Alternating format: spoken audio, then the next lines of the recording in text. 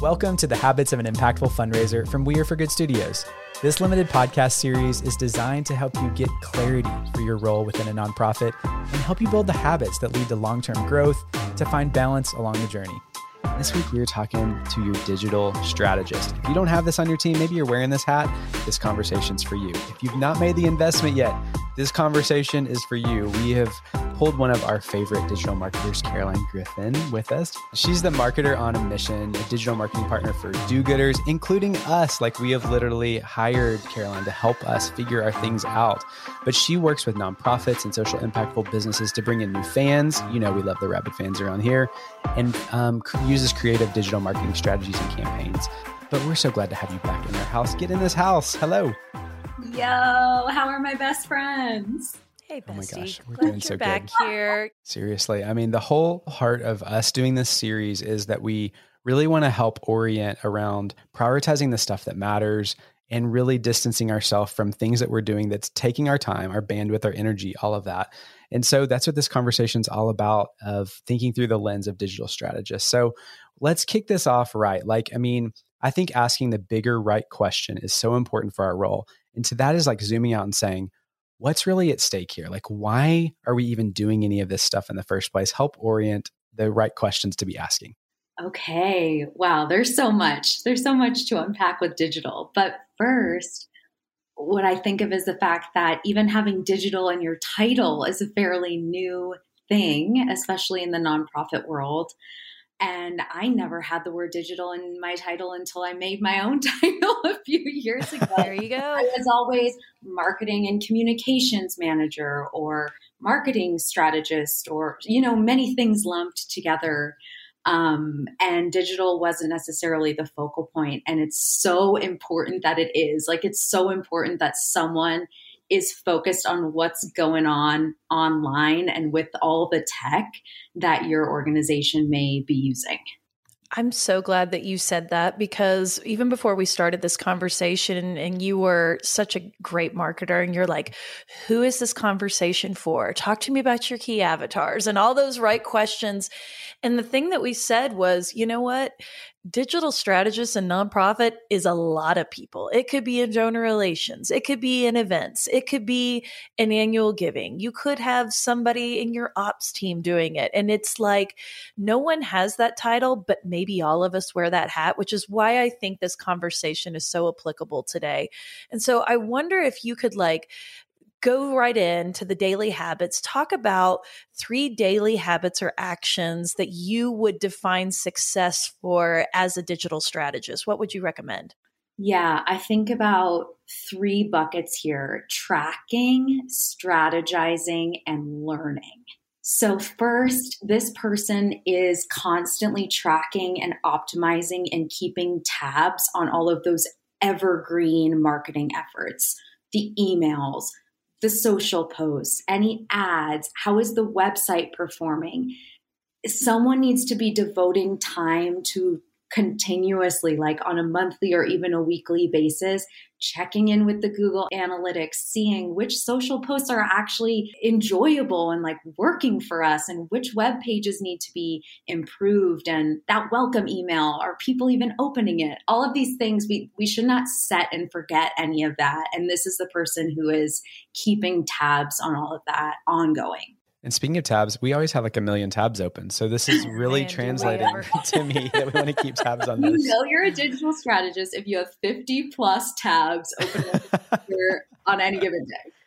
Okay, so that's all of the ongoing stuff. And then there's strategizing around campaigns. What can we do that's new to take advantage of specific events or times of the year or awareness days, things that tie in with our cause or that our people care about?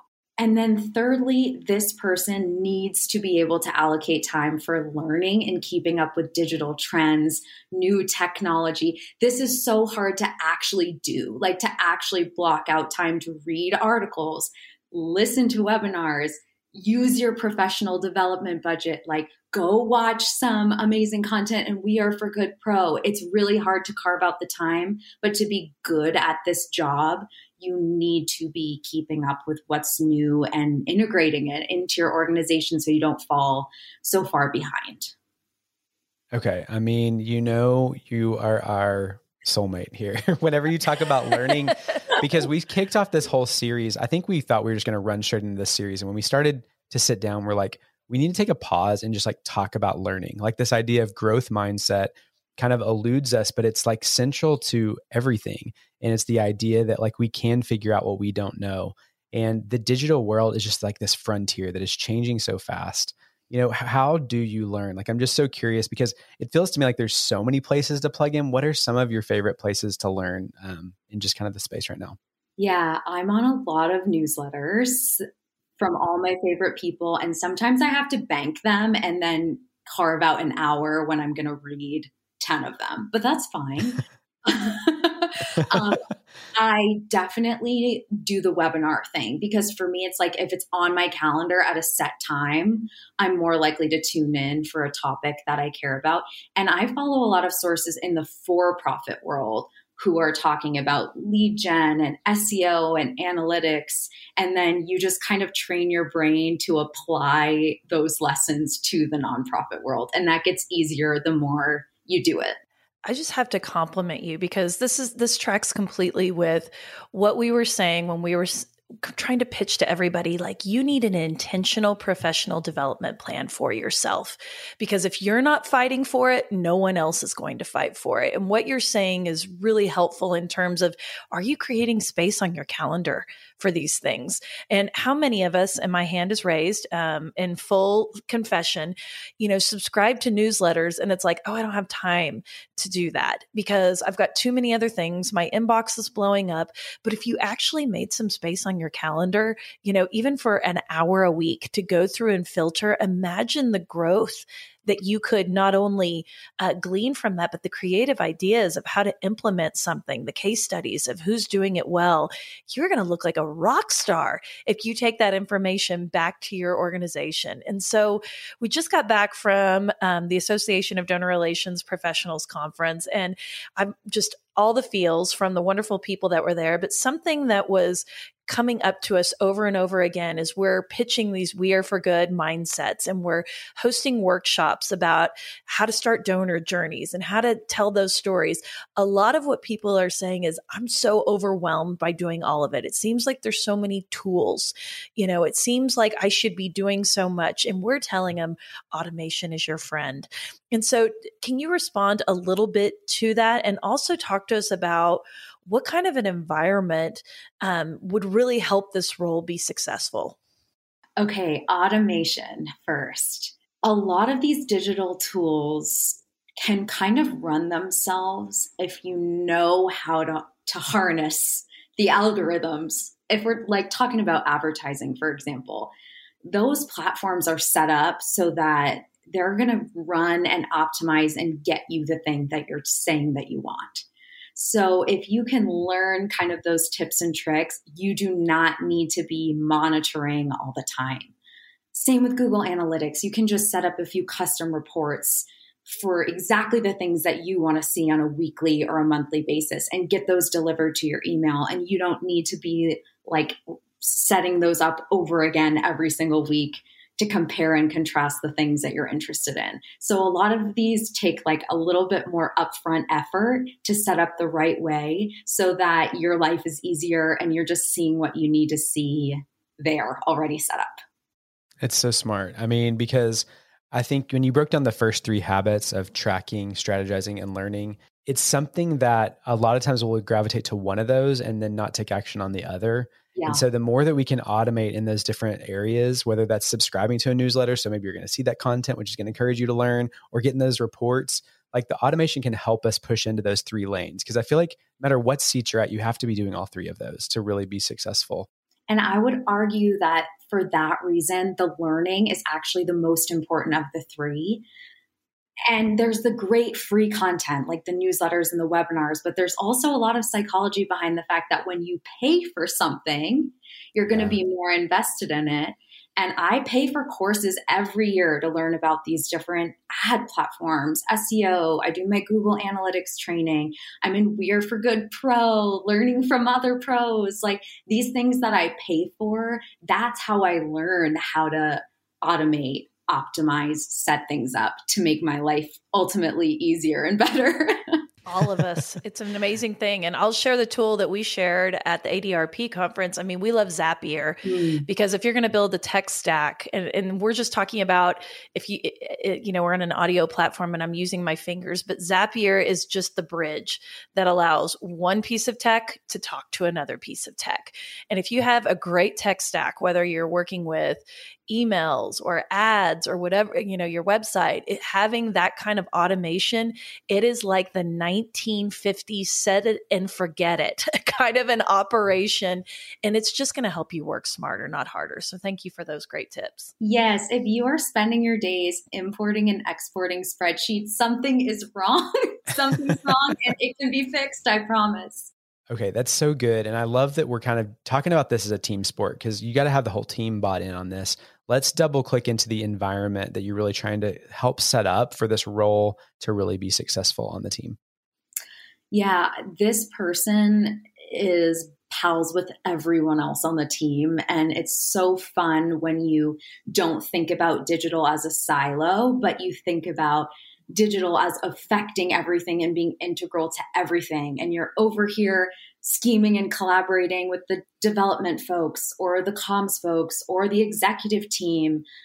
It touches everything. And so you get to be pals with everybody and kind of be in on all of the planning and all of the conversations, which I think is what makes it so overwhelming at times. But being synced up and not thinking of those as separate departments ultimately saves time and keeps everyone like running the same race. I like that. And I think it really dovetails in nicely with our next question, because I think you answered this a little bit, which is what are the relationships you prioritize? And I love asking you this, Caroline, because it's so easy to pitch this question to an annual giving officer or an ED or a major gift officer. When you're a digital strategist, you have very different relationships that you need to nurture. And I would love to talk about those that you really prioritize in your work. Yeah, because within your team, you're pals and collaborators with everybody. But then when you're thinking externally, the donors, like the existing donors, shouldn't actually be the people that you're the most focused on. And that's what makes this role really unique. You are focused on humanizing and identifying the people that the organization doesn't know yet, isn't friends with yet. Who are those people? How do you find those people? How do you figure out what they care about, what you care about, and what is the center of that Venn diagram to pitch to them, to bring them into the fold? And then once you found creative ways to present yourself to them, to hopefully gather their contact information, to maybe get a gift from them or up-level them, then they kind of get like ushered on to the donor relations, community retention folks to maintain that relationship.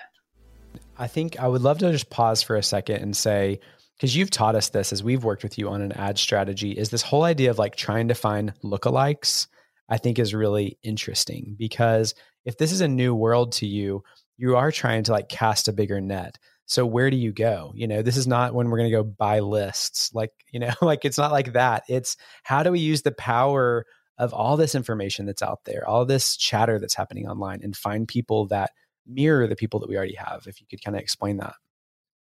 Yeah, there needs to be an understanding of marketing 101, psychology, fundraising psychology, whether this person considers themselves a marketer or a fundraiser or both. I like to blur those lines because I think they're just separate points on the same journey and we shouldn't silo them.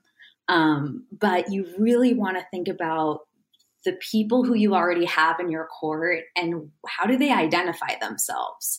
Like, how do they label themselves? And how can you tie into that instead of just pushing what you do and what you care about? I got to riff on that for a little bit because I think that is so powerful what you just said because, as we're talking to everybody through this series and we're prioritizing, whether it's the largest donor or the biggest funder, whatever it is, this is such an opportunity to find your rabid fans, and they will self-actualize. They will raise their hand in their community in the most subtle ways. And I have to compliment you for saying that listening has got to be one of your keys, because if you're truly watching someone in a digital space and you're watching how they show up, it's not just, they're putting a heart on something or a thumbs up, they're engaging with the content. They're leaving comments, they're sharing, they're telling a story, they're peer fundraising. I mean, these are rabid fans that are not going to show up in your traditional ways. But what you're saying, Caroline, is so smart about how do we nurture them? How do we see them the first time? And I think that I want to challenge everybody out there is, how are you bringing that story into your staff meetings? How are you socializing it with your boards, that we're seeing this emergence of this new avatar? And maybe it's somebody that, fits within your buckets as, a young professional or somebody that's been giving to you for a really long time. But the way they show up is very unique and untraditional. And I think that if you can start nurturing that donor engagement in the way that Caroline's talking about, in that global digital space, the world will be your oyster. And it will be what we call our second value, which is playing the long game. And it is such an easy way to just kind of, every time somebody talks, you guys know I say this all the time, respond. If somebody ever comments on your social, respond. If they share something heavy, shoot them a DM. Like, there are ways to do digital engagement with purpose and with an intention. And I don't think it can start unless you start to see them and you're listening. So bravo. Absolutely love that, Caroline. Yeah, there's a lot of listening involved, and there's a lot of balancing the quantitative and the qualitative, because it's like, you need to pay attention to the numbers, but then that one comment on your Instagram post may tell you just as much as a month worth of analytics. And Right? They're both very important to tune into. Yeah, absolutely. Okay, so let's transition into dispelling some, ideas of like, this is maybe what people think that we should do, but really this is what we should do. So do this, not that kind of ideas for us. This one's tricky because this person can get tasked with so many things. Totally. Too many platforms. things. And Yes. I also think this role depends a little bit on the person who's in the seat, and it should be shaped to fit that person and their strengths. If you are a digital person or want to be, and you really thrive around like storytelling and content creation, and you love copywriting, and maybe you're even doing some design, but the thought of like coding, development work, setting up Google Tag Manager, these things are not for you, then you need to find like a developer or someone who can come in maybe on contract and fill that gap and help you in that way. Or if you're the opposite and you love the numbers and you love the data and you like doing like the coding and all of that, but you're not a writer and you don't want to be responding to the Facebook comments, maybe you can have someone come in like even part-time to help with that piece. So I think people typically fall a little bit more on one side or the other of that. And if they're trying to do both all the time, you start to get a little burned out. So finding some support for the area that you just like naturally don't want to do is okay. Yeah. Love that. Is okay. And it will help you stay motivated, and it'll give you more time to learn in the area that's like naturally a better fit for you. I feel that because I am not a data gal, and I wish that I was more, because we know every time we pour into data, it informs the next move. And if we're not creating time to look at it, we're not going to know. We're just blindly jumping on our strategy. So I want to talk about KPIs that matter and those that don't. And I think this is a really interesting question for you, because I think a lot of people, when they're looking at their digital strategy and what can we track, there's some traditional things that we would be looking at in terms of open rates and click-throughs and those kinds of things. What are the key metrics that you're looking at that show actual movement that people should be watching? Yeah, there are so many what we call vanity metrics out there, things that we spend too much time thinking about that don't really matter. For every campaign or project or channel, I always identify the one metric that is the most important for me to pay attention to. And typically it's, what is the one thing we're trying to invite people to do here? Is it to donate or to sign up for something, whatever it is? How many people did it and how much did it cost us to get them to come in and join us? All of the other engagement beyond that, like how many people opened an email. We all know opening an email doesn't mean that you read the email or liked the email. So that doesn't really matter to me. Same with impressions on an ad or a social post. That means nothing to me. But how many people are actually engaging, commenting, liking, responding, signing up for the thing, those are the proof points that what you're doing is resonating with them and how they identify and want to think about themselves. So did I hear you were blessing and releasing follower counts on these platforms? Because I feel like that's what the board like wants to obsess about, right? Yeah, so fly glad you away. asked that. Especially because if you think about it for yourself, why would you follow a Facebook page today? Like, would you ever even follow a Facebook page at this point? Probably not, or in very rare circumstances. It's dying out a little bit. People are becoming more loyal and following fewer accounts and kind of trying to shrink down our circles in that way because we're all so bombarded with content and information. So yeah, that's another one that I care more about how engaged are the people who are in the crew. I think that's a much like healthier thing. And it becomes relevant for everybody, whether you're just starting and you have 100 followers. And I remember something we heard early on in our journey was like, imagine like you're standing in front of a room of that many people, like all of a sudden the follower count becomes a lot more epic. You know, if you think you've got 300 people, so it's just like we get so wrapped around about these numbers, and it's like, it's people, and each of those people could be a really deep connection for us. So thank you for unwinding that with us. So, I mean, as we start to kind of wind down, there's a lot that somebody can get lost in this role.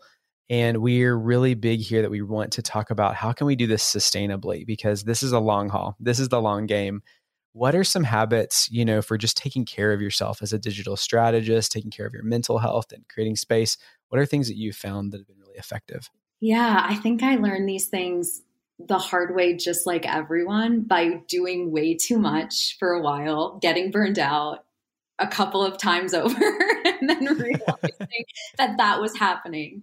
And I think first and foremost, I was not carving out the time for learning. And so I felt like I was just in the content creation hamster wheel of being the person who everyone's like, oh, can you share this? Oh, can you create an email for this? Create a flyer for this? And it didn't feel strategic because I wasn't giving myself the space to ask questions internally. Like, okay, what is our goal here? What are our priorities here? And doing the learning on the side to be able to bring to the table, well, actually, it probably makes more sense for us to be directing our efforts here online. And once you kind of get to be more of the teacher with the team, instead of feeling like you're just constantly in the hamster wheel, you can prioritize more, focus on doing fewer things better, and kind of get everybody thinking and moving like that. And it works better. And just having that heart of focus is going to help you live better. I mean, if I could give a one good thing for everybody, it's create a content calendar, like put it out there, map it out for a year if you can, or do it 3 months to 6 months at a time. Because when you walk in the door, and I will tell you, I was also guilty of this, working at a nonprofit and doing some of the social, of that fear of walking in and going, oh, what are we going to post today?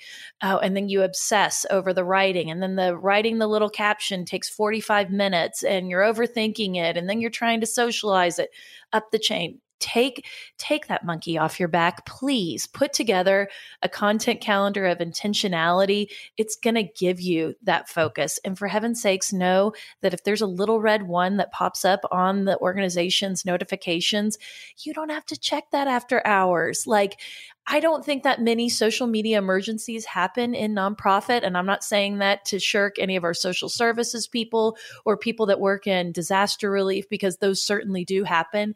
But build some space for yourself, folks. Like, you don't have to answer those all day, every day, just because you're a digital strategist. You're not getting paid for that time off.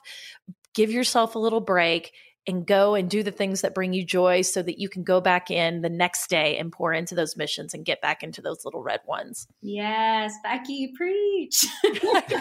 and that's a total do as I say, not as I did. Right. So I wish I would have done that. We've all done it, but if you keep those important KPIs and goals in mind for yourself, for the quarter, for the year, and then you'll stop spending as much time on the things that don't actually support those goals. And it becomes easier to recognize like the excess that you can do away with. So good. I mean, Caroline, every time we hang around you, we learn so much and we just smile more. So please tell people how they can find you online, connect up all the ways that you show up for people to connect with you.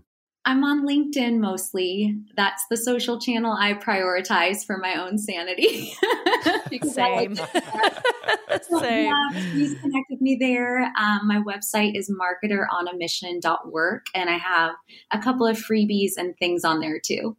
Thank you, my friend, for coming in here, bringing the digital strategist wisdom, and thank you for the mental health component at the end. Feel boosted. You guys can do this. We're rooting for you. Totally. Thank you, friends. So much fun as always.